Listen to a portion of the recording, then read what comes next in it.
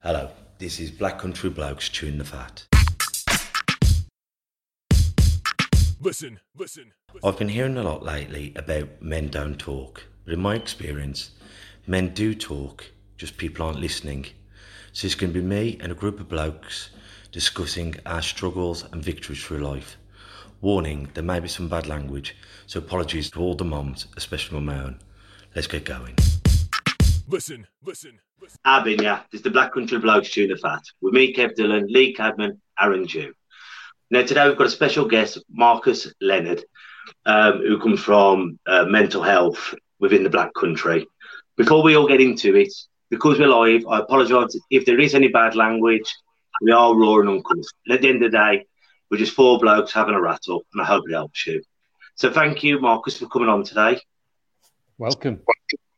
Now, we've had you on before, so if anyone would like to check out Marcus's other things, they're available on Spotify, iTunes, YouTube. But today, we're all going through the same thing, this lockdown.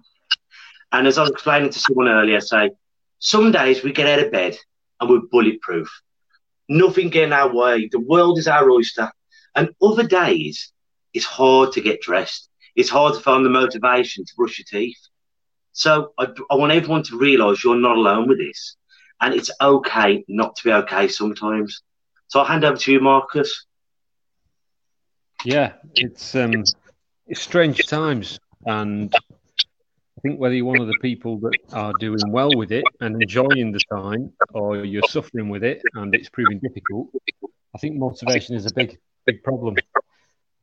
And, you know, when we look at the circuits that govern motivation and help us with our serotonin release, they're very, very well linked to things like routine and structure.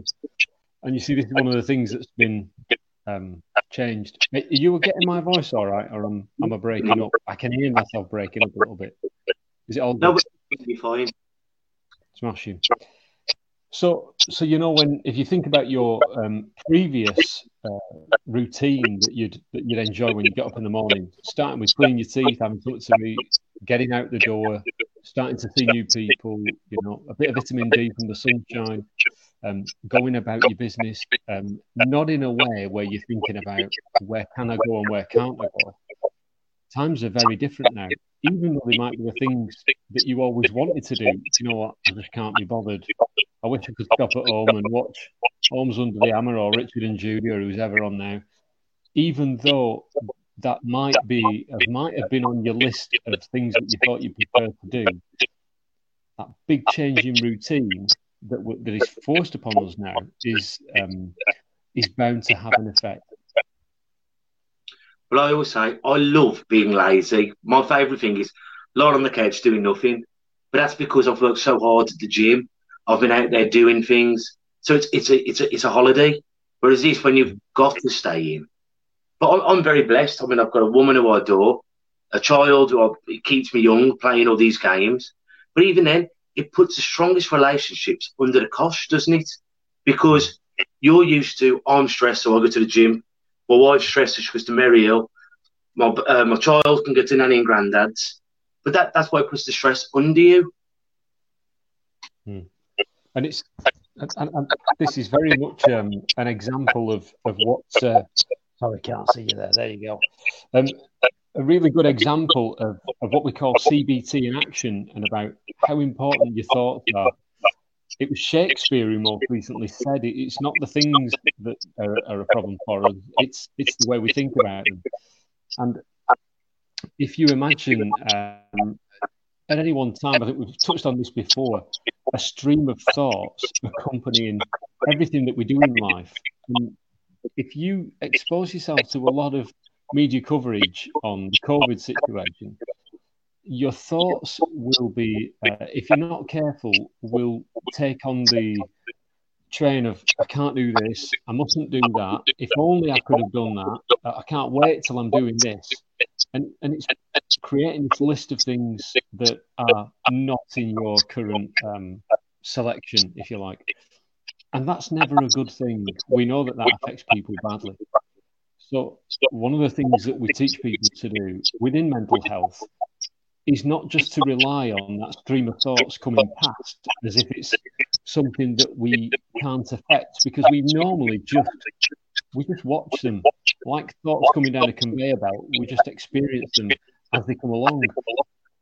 And it's learning that skill to get in front of the gap that we see, go upstream and start to drop thoughts on there deliberately about, do you know what? This is just like a long weekend. You know what?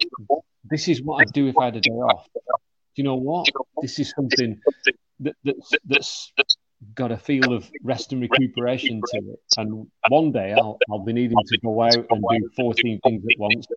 And I'll be going back to this day and wishing I could have it back. And I know times are tough for a lot of people, but managing the way that you think can be the difference between this being quite a difficult time and it being a very manageable one.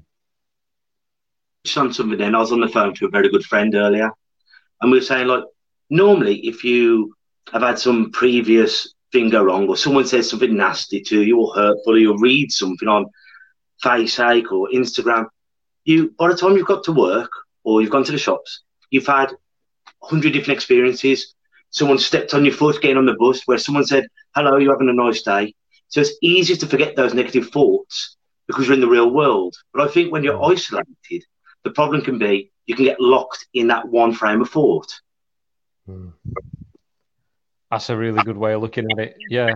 And I suppose that if you think about how you would deal with negative thoughts day to day, one of the things would be just moving around in society. Distraction is working away. So you could say, using that analogy and that really good example, that people are having, the coping strategies taken off them. Because the problem itself is still there, isn't it? It's just how you avoid the problem. Whereas maybe this time where we can start reflecting on, well, was I just worrying about silliness? Or was that actually important? Am I happy with my circumstance at the moment? Or is it something that I choose to pursue? Is now the time to be studying foreign languages? Is now the time to be researching cars? Or now is the prime time, if you're interested in it, research it, because the one thing that we have got at the moment is time, and we've got so much information out there at the moment. Let's pick up information that's good for us and which is damaging us. Yeah, indeed. Marcus, and I would always... Sorry. Apologies. Yep. Sorry, I was just going to ask you something on just what Kev said there. Maybe you have something from like an advocacy or a mental health perspective. So like Kev said, we've got a lot of time now. We can do a lot of stuff that maybe we've always wanted to do. But there's some statistics, and I just heard this on a podcast today myself, that only 12% of the population can work without structure. And one of the things I recognized whilst being in isolation, just more so this week, is that because I've not had a structure that I'm used to, and I've just kind of willy-nilly just got up and done what I've wanted, and here and there, I've started to struggle. So the last 2 or 3 days myself, and me and Kev had a conversation today where I just found myself in a bit of a funk. And then when I connect the dots and think, is it because I've got rid of that structure previously that's caused me to do that? Have you had any links, or is there anything that you can kind of stamp and approval that actually we should maybe try and get some structure in our lives, especially as we continue to go through lockdown, because we can't really necessarily see an end? Would it help people, do you think? Yeah, it's a cracking question. I'll take your word for it on the 12%, but that I'm surprised. It's we're back to the reward circuit, and I don't know if we've used the analogy before. There was I was asked to explain depression to school children, and this is about when our reward circuit doesn't stop working, it goes wrong. Now, if you imagine that the simple analogy is, imagine that if your motivation, your mojo, whatever you call it, is a little Smurf, and you can't talk to him and you can't reason with him or her. But what you have got is a big rucksack full of Smarties. You can make them blue ones if you like. And what you do is you throw Smarties in the direction that you want your Smurf to go, your motivation, if you like. Now, if your Smurf and you will get a relationship based on how many Smarties you use per hour and how far you throw them to keep your Smurf engaged in going finding the next one and the next one. You know, we hear from high achieving people that suffer with things like perfectionism and burnout. who've learned to, I don't know, construct a slingshot and fire one of these little purple Smarties 400 yards. And this Smurf just thinks, no chance. I can't even see that. I'm not going anywhere. Or we pour a big pile of blue Smarties on the floor and he sits down and he just starts eating them without any inclination to do anything next. And that's a really good way to look at the reward circuit, in that when we need structure, and I think you're absolutely right, it's that we need those Smarties just being thrown the right distance in front of us, just in the right direction and just at the right time. So that the evidence-based treatment for depression is what we call behavioural activation. And it's linked very keenly to what you've just mentioned, in that we ask people to think back to a good day, or we ask people to think about a day that they think would be useful or enjoyable to them, and set it out like an itinerary, a bit like a menu, and say, what would you do in the morning? What would you like to do? What have you done in the morning? And working through that either by hour or by units in the day. So 2 units in the morning, 3 units in the afternoon, whichever suits them. And then use that as a structure. And also, if people can sometimes struggle with the idea of time and feel that they're pressured into doing things, and I've only got till then to do it, and it sounds a bit like a deadline, that reminds them of school or work or things that are not overtly pleasurable. When you take the kids to McDonald's for an ice cream, it's not all run by the clock. But one thing you can do to ease yourself into that is reverse the clock and use what we call the astronaut psychology.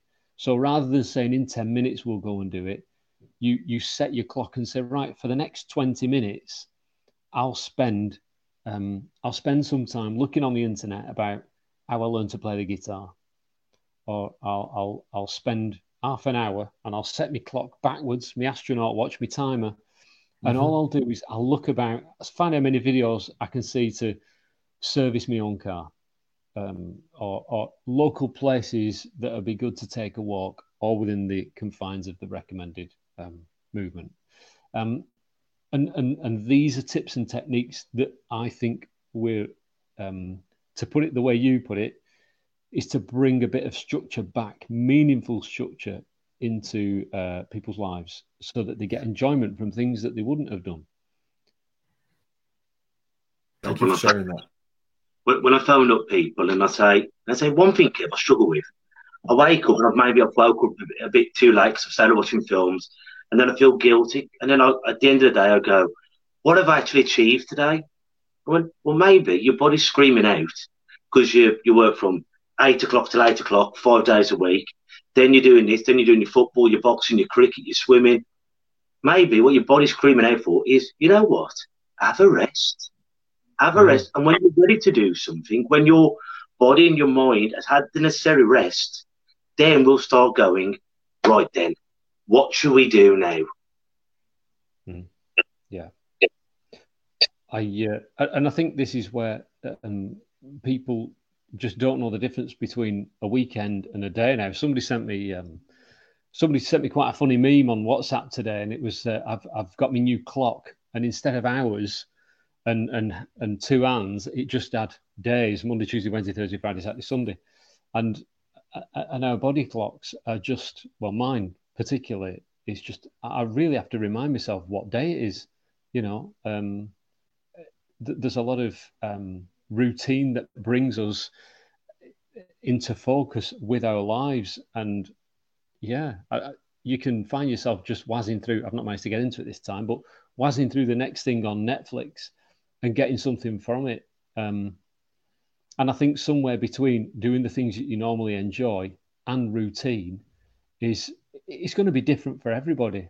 But I think when we have a problem with something, if we within mental health and therapy and low-level therapy, we always say one of the things to do is write it down and measure it. So if you are finding yourself cascading from one day to the next into things, not being fulfilled by them, not feeling like you want to get up, write it down and map it out, and do what we call just simple diaries, a daily diary, a mood diary, but where you separate it into chunks. so that if you're finding yourself watching too much telly, thinking you're not doing enough of the things you should be doing or too much of the things you shouldn't, split it up and chalk it out. You know, no point in thinking about the day that's gone. You lose the battle and you win the war. Forget the day that's gone. No point in beating yourself up over it. Think about the day that's coming and use the lessons of yesterday to inform the way you want tomorrow to go. My daily routine, and I changed it last week. Every day I wake with my Jasmine, and we normally do the Joe Wicks workout, and then I do a little video which I put on Facebook and Instagram, and I stopped doing it, and because I wasn't exercising, it made me lazier. But just having that 1 minute, 50 seconds, where it is just to go, Benny, this is Kev Dillon, and saying something positive, I'm having to acknowledge that in my own mind to say it outwards. And that gets me in a good frame of mind for the rest of the day. Have you got any special routines, Lee? I've just started exercising a bit more, but that's recent. But in truth, for me, myself, I found it quite refreshing being able to have the time off and not have to worry about going back to work. You know, I've worked from before I left school. I've been full on work, and I'd take a holiday from work, but then you're always looking at when you're going back. Whereas at the moment, there's not a date that I'm going back, so it's quite nice to stop and just spend that time without having to think about going back to work. Because of your daughter's condition with Dravet syndrome, you've often said you'd love to spend more time with her, and that's the one thing that money can't buy time, can it? No, that's right. And I'm using that time to spend more time with her and do a few more things, which I'm enjoying. So it's been quite refreshing, to be totally honest, at the moment. But I have found myself today just getting a bit bored, I feel like I need to do something now. I've been full on since I left school. It's been even more full on the last 5 years since my daughter's been born. So it has been nice to have that break, but I think it's going to start catching up with me this week. And I'll feel like I need to do more. I have got a question, actually, if you don't mind answering, any of us really, any advice. It's from Steve Hansel, and I'm going to read it out. It says, guys, quick question. If you get chance during this lockdown, I'm finding my anxiety going manic at times. I personally feel like I'm going to infect others, even though I have not got this horrible virus. Is there any method of grounding me when this happens? It sometimes feel like it's not real, which then causes it to be even worse. Thank you for the message, Steve. And Marcus, over to you.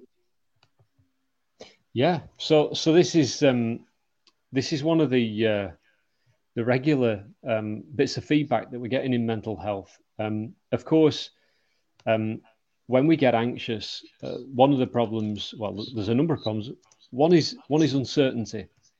This is a big problem that can fuel the type of thoughts that we experience. Now, unlike a lot of things that people get anxious about, this is real.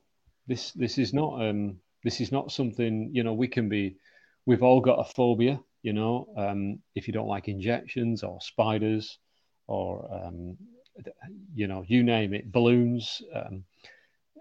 Deep down, you might think to yourself, I know it's not going to hurt me, but I'm still frightened of it. When people are frightened of things that they know could hurt them, or they could hurt the people around them, this is when things can get out of control. And so, number one, there are services that are up and running and geared to take on these types of problems. So the NHS has put a lot of time and effort into thinking about how we can help people with this. So do reach out to your local services. In the meantime,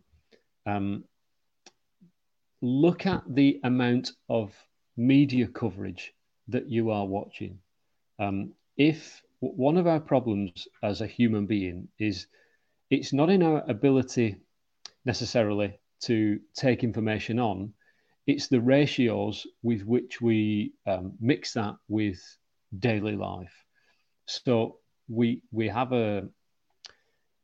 you'll know yourself if you're thinking that you want a different model of car, you want to buy a a fancy BMW, and you start looking on Auto Trader, you think about, this is the colour I want, and all of a sudden you start to notice them when we're allowed out. And you drive down the road and you think, there's what that, you know where they live, you know where they parked, you can see one a mile off. And we become vigilant to that. And your mind tunes into those. Now, if somebody asks you, yeah, but how many Volvos did you see? You would go like, well, I didn't see any. I was looking for BMWs. And so the problem is that we start to see more of the thing that we're looking for. And you can imagine with something like a germ, a symptom, a person who might have it and not know it, there's just no end to that. Somebody who doesn't look 100% or could potentially be a carrier, and your imagination can just feed the circuits that are providing the anxiety. So it's a very good question. There's no specific cure to this. There's no easy answer, but again, know that everybody else is in the same boat. And I've spoken to other people about this, and it's important to know, and this might seem counterintuitive, that when we become aware of one risk, we can somehow pretend that all other risks are somehow invisible or disappear. We've still got heart disease. We've still got getting run over as you cross the road. We've still got all the general things that our bodies are built to deal with. So it's about keeping balance, not focusing too much on what the media have got to say. If you've got the news running in the background and it's all you're listening to, you can imagine your threat circuits will just not take a break. Now, one of the really useful things that people say I've not got enough time to do, and this is backed up by a lovely piece of research. It's not very well publicised, but it won a Nobel Peace Prize. And I think it was by Kathleen Blackburn, and it was about meditation. Now, when you stay stressed for long periods of time, it can have does have physiological effects. It shrinks part of your brain, and it can even start to affect the way that your DNA is closed off at the bottom of the chain. Now, what this lady discovered was that 13 minutes of mindful meditation a day is a very good way to restore the health of your DNA. So you can't get much better than that. So I would recommend to anyone who's suffering in this way, number one, regulate the amount of news that you're watching. If you can, don't watch the news and just go to government websites in order to get your information. Number two, reach out to the services that are set up to deal with this, because they're there. The phone lines are active, and there are trained people to deal with it. And number three, do think about mindful meditation. If that is something that you think you can do, it will help. Hey, Steve, you've been on the show twice, God bless you. But I'm someone who's suffered with panic attacks and anxiety attacks all my adult life. And normally what I have to do is, when I'm having one come on, I can't breathe. I feel it getting there and I get dizzy and I feel like I'm going to faint. What I normally do is I can run upstairs, not to alarm Jasmine, and I can have that bit. But because Kate's been working upstairs, I've been downstairs, then I felt really trapped because I didn't want my little girl to see how frightened I was. So it is tricky. And then, but what I do, I go and find somewhere. I have to relax myself, close my eyes, take deep breaths. Nick Davis talks a lot about this on some of the previous episodes. Get into that Lima-like state, close my eyes, and say some affirmations. Is that the right word? Nice things over and over to me head. And I have to reassure myself and go, you know how to breathe. You've been breathing all your life. If anyone could forget how to breathe, it'd be you, Kev. But we haven't got to remember it. And calm yourself down and just remind yourself it's going to be okay. But you're not the only person, Steve, out there. Some of the toughest buggers I've ever met in my life have this. But you've got to accept it and try and ride the wave. As Marcus said, if it does become too much, then reach out and ask for professional help. Absolutely.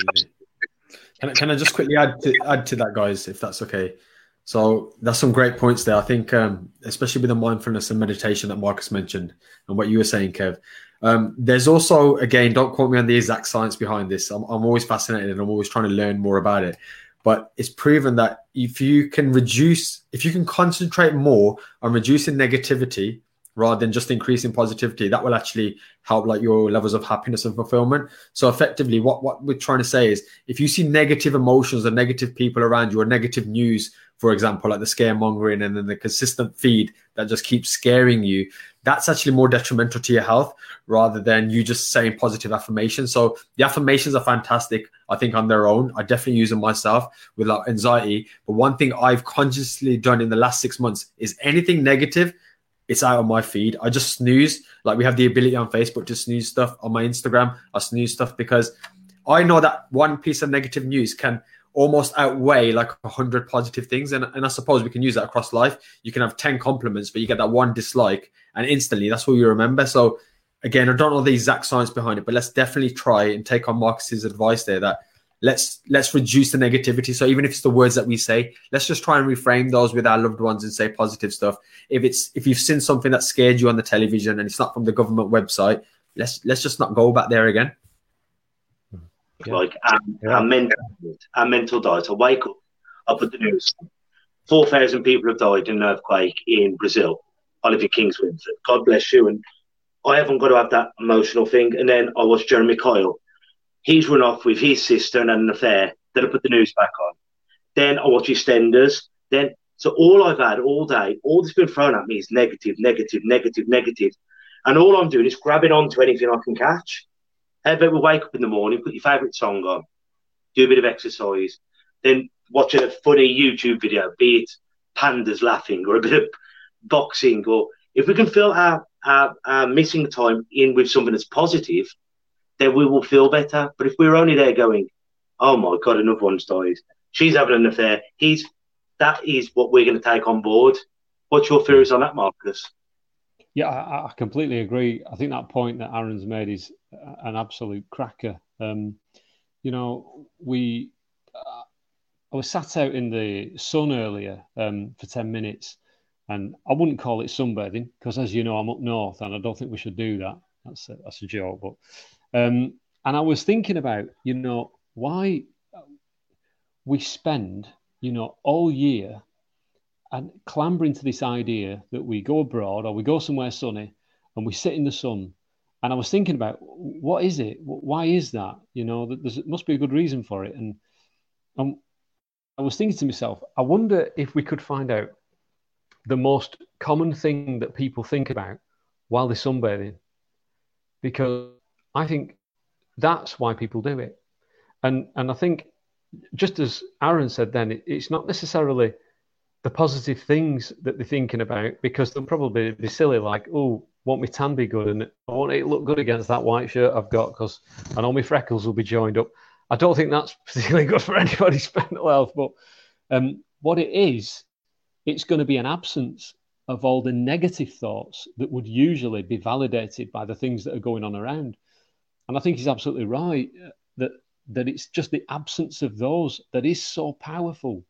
And, I remember it's been a long time since I've even heard the phrase EastEnders, but somebody did a piece of work, and it was about the time when, the new Rambo, no, not the new Rambo film. He was still this side of 70 when he made it. I think it was the one in Cambodia. Do you remember it? Not First Blood.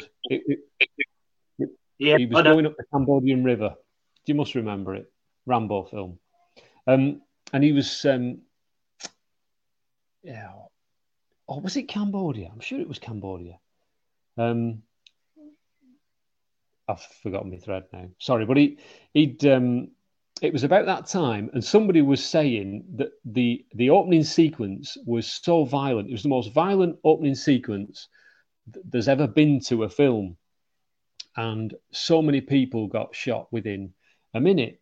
And somebody else did a piece of research, and it was angry, aggressive, or a violent or violent acts per minute.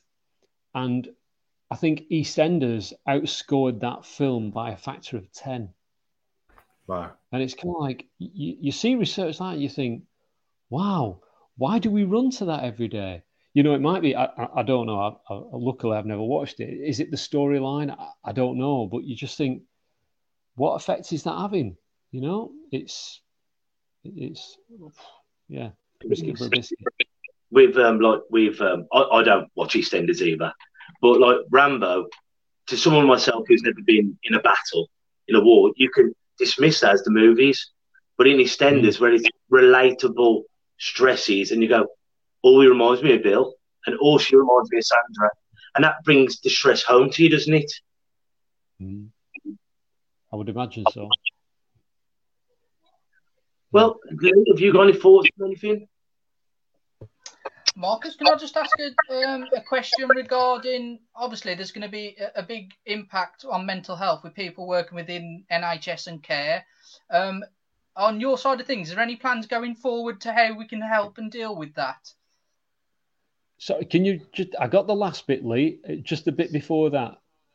Yeah, so it's just a question about on the NHS and the care sector. They're going to suffer really quite bad mental health, I feel, after what they've been subject to. Is there anything we can do to kind of help that? Is there anything in your pipeline that you're doing to help? Yeah, really good point. It's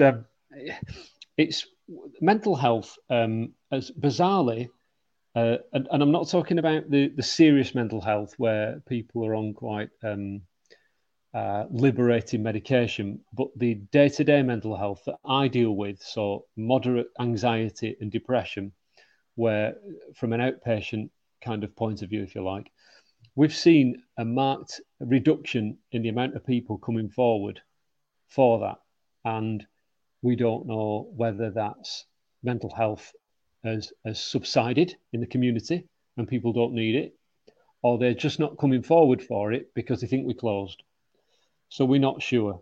But as that slack has come into our system, we've asked colleagues and staff to go across and help. A lot of our professionals are mental health nurses by background, and so they're able to go in and go up the medical chain, if you like, and help with our colleagues who work on wards. Anyone who's been contaminated or is at risk of infection, being seriously ill or family, and who can't commit to duties there, they've got to be backfilled. So our staff go to backfill them.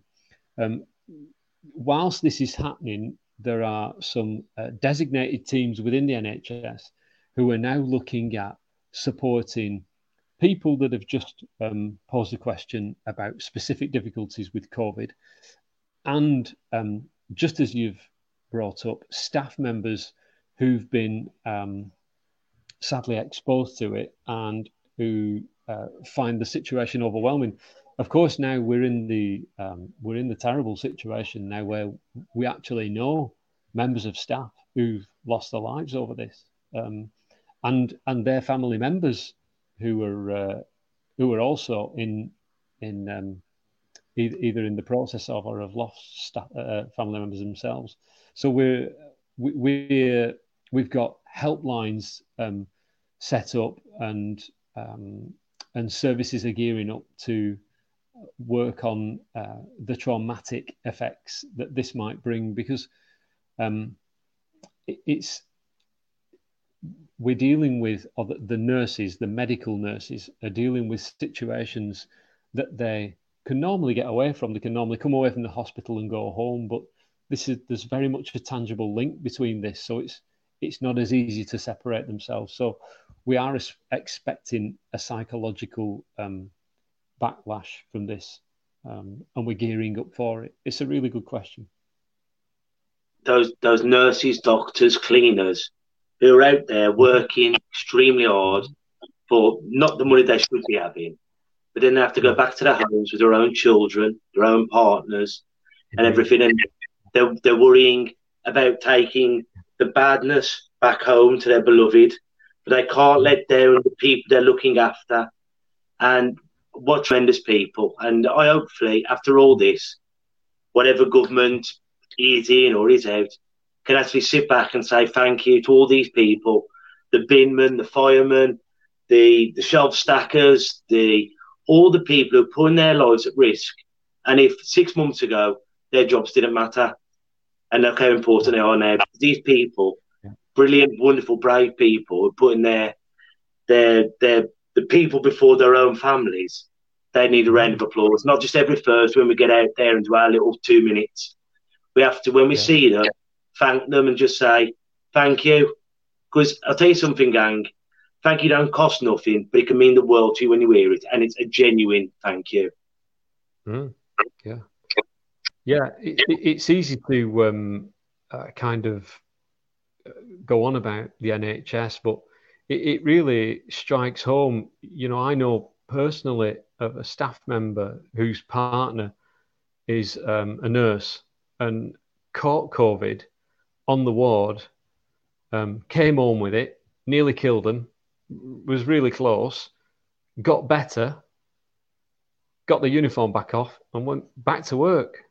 It's like, wow, that's talk about getting back in there. It's incredible. No fuss, no drama.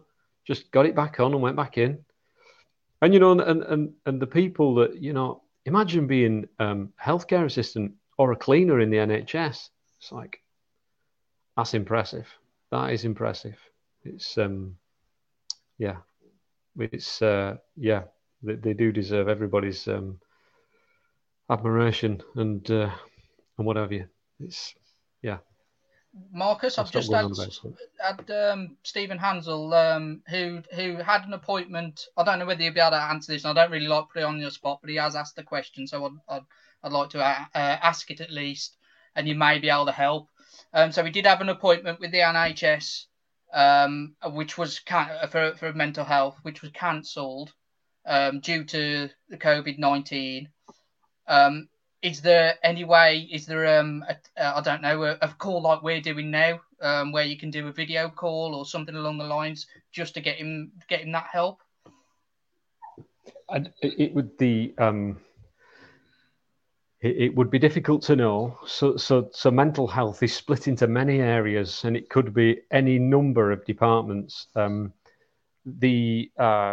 Obviously with the social distancing difficulties, we are minimizing the amount of face-to-face contact, so they've all been cancelled for people, unfortunately. But what we are trying to do is offer a replacement telephone appointment or video conference call. Now I'm not sure, and I won't be able to comment on anybody's individual experience, and I'm not sure which departments are in the process of reorganizing themselves. One of the things we're doing as quickly as possible is bringing a digital strategy into the mental health services in Dudley, so that we can offer people digital interventions that are evidence-based. There's a bit of a time lag with that, but for anybody who had an appointment, hasn't got one, but feels they need one, I would say take steps to get in touch with that department, or just have a quick look on the internet about what's in place. Is that all right? I'm sorry, I don't know. I'll put you on the spot there. I know it's kind of an awkward question, right. but at least we can now point them in the right direction, that things are coming through, and hopefully within the next few weeks we'll have something where you can contact and go through that. But your advice at this point is to contact whichever department it's cancelled from, and hopefully they can arrange something from there.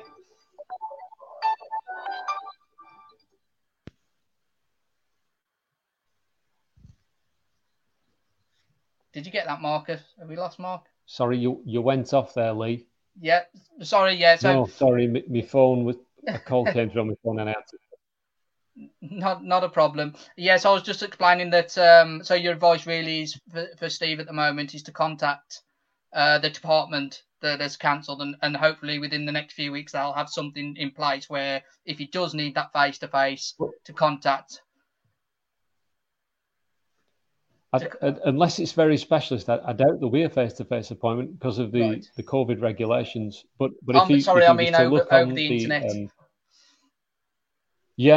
Look on the Trust website and look for that department specifically.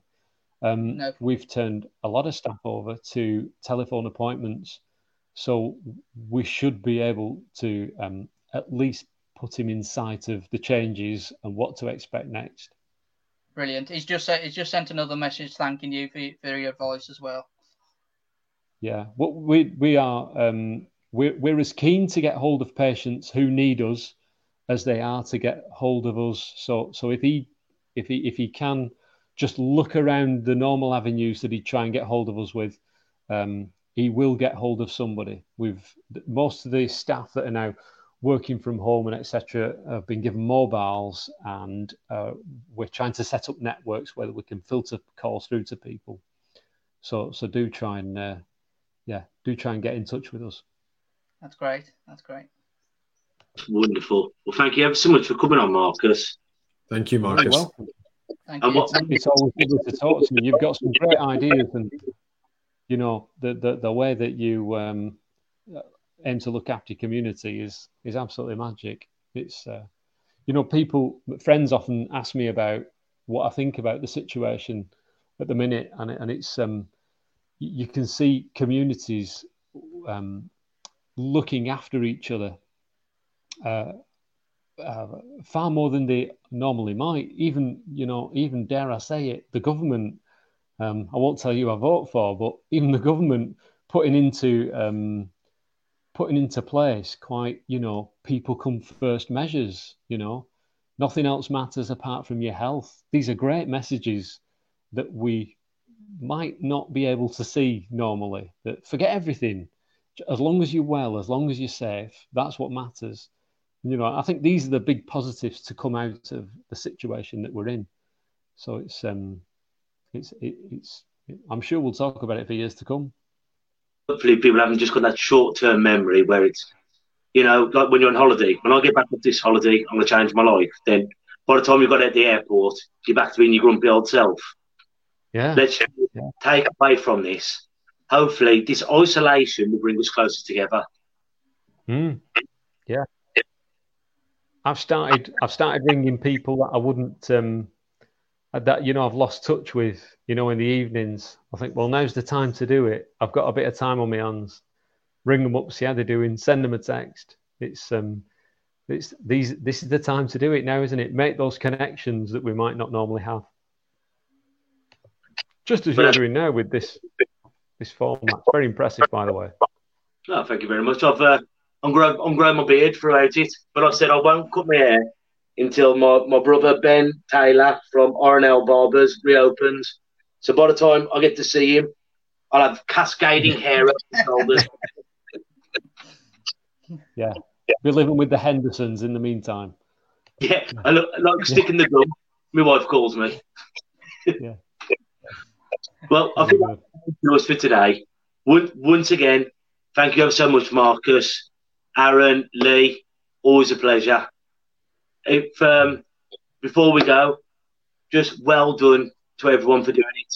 For those who are still going out to work, for those who have had to stay at home, for those who are child-minding, for those grandparents who long to see the grandchildren. Hopefully the important thing is we'll get through it together. So until next week, for a bit. Listen. And that's a wrap for another show. But if there are any comments or messages that you would like us to read out for our next podcast, please be in touch. There are also lots of different organisations at the bottom of this page, and hopefully they can help you or someone you care about. Please share this to spread the word. Until we talk next time, ta-ra a bit. Listen.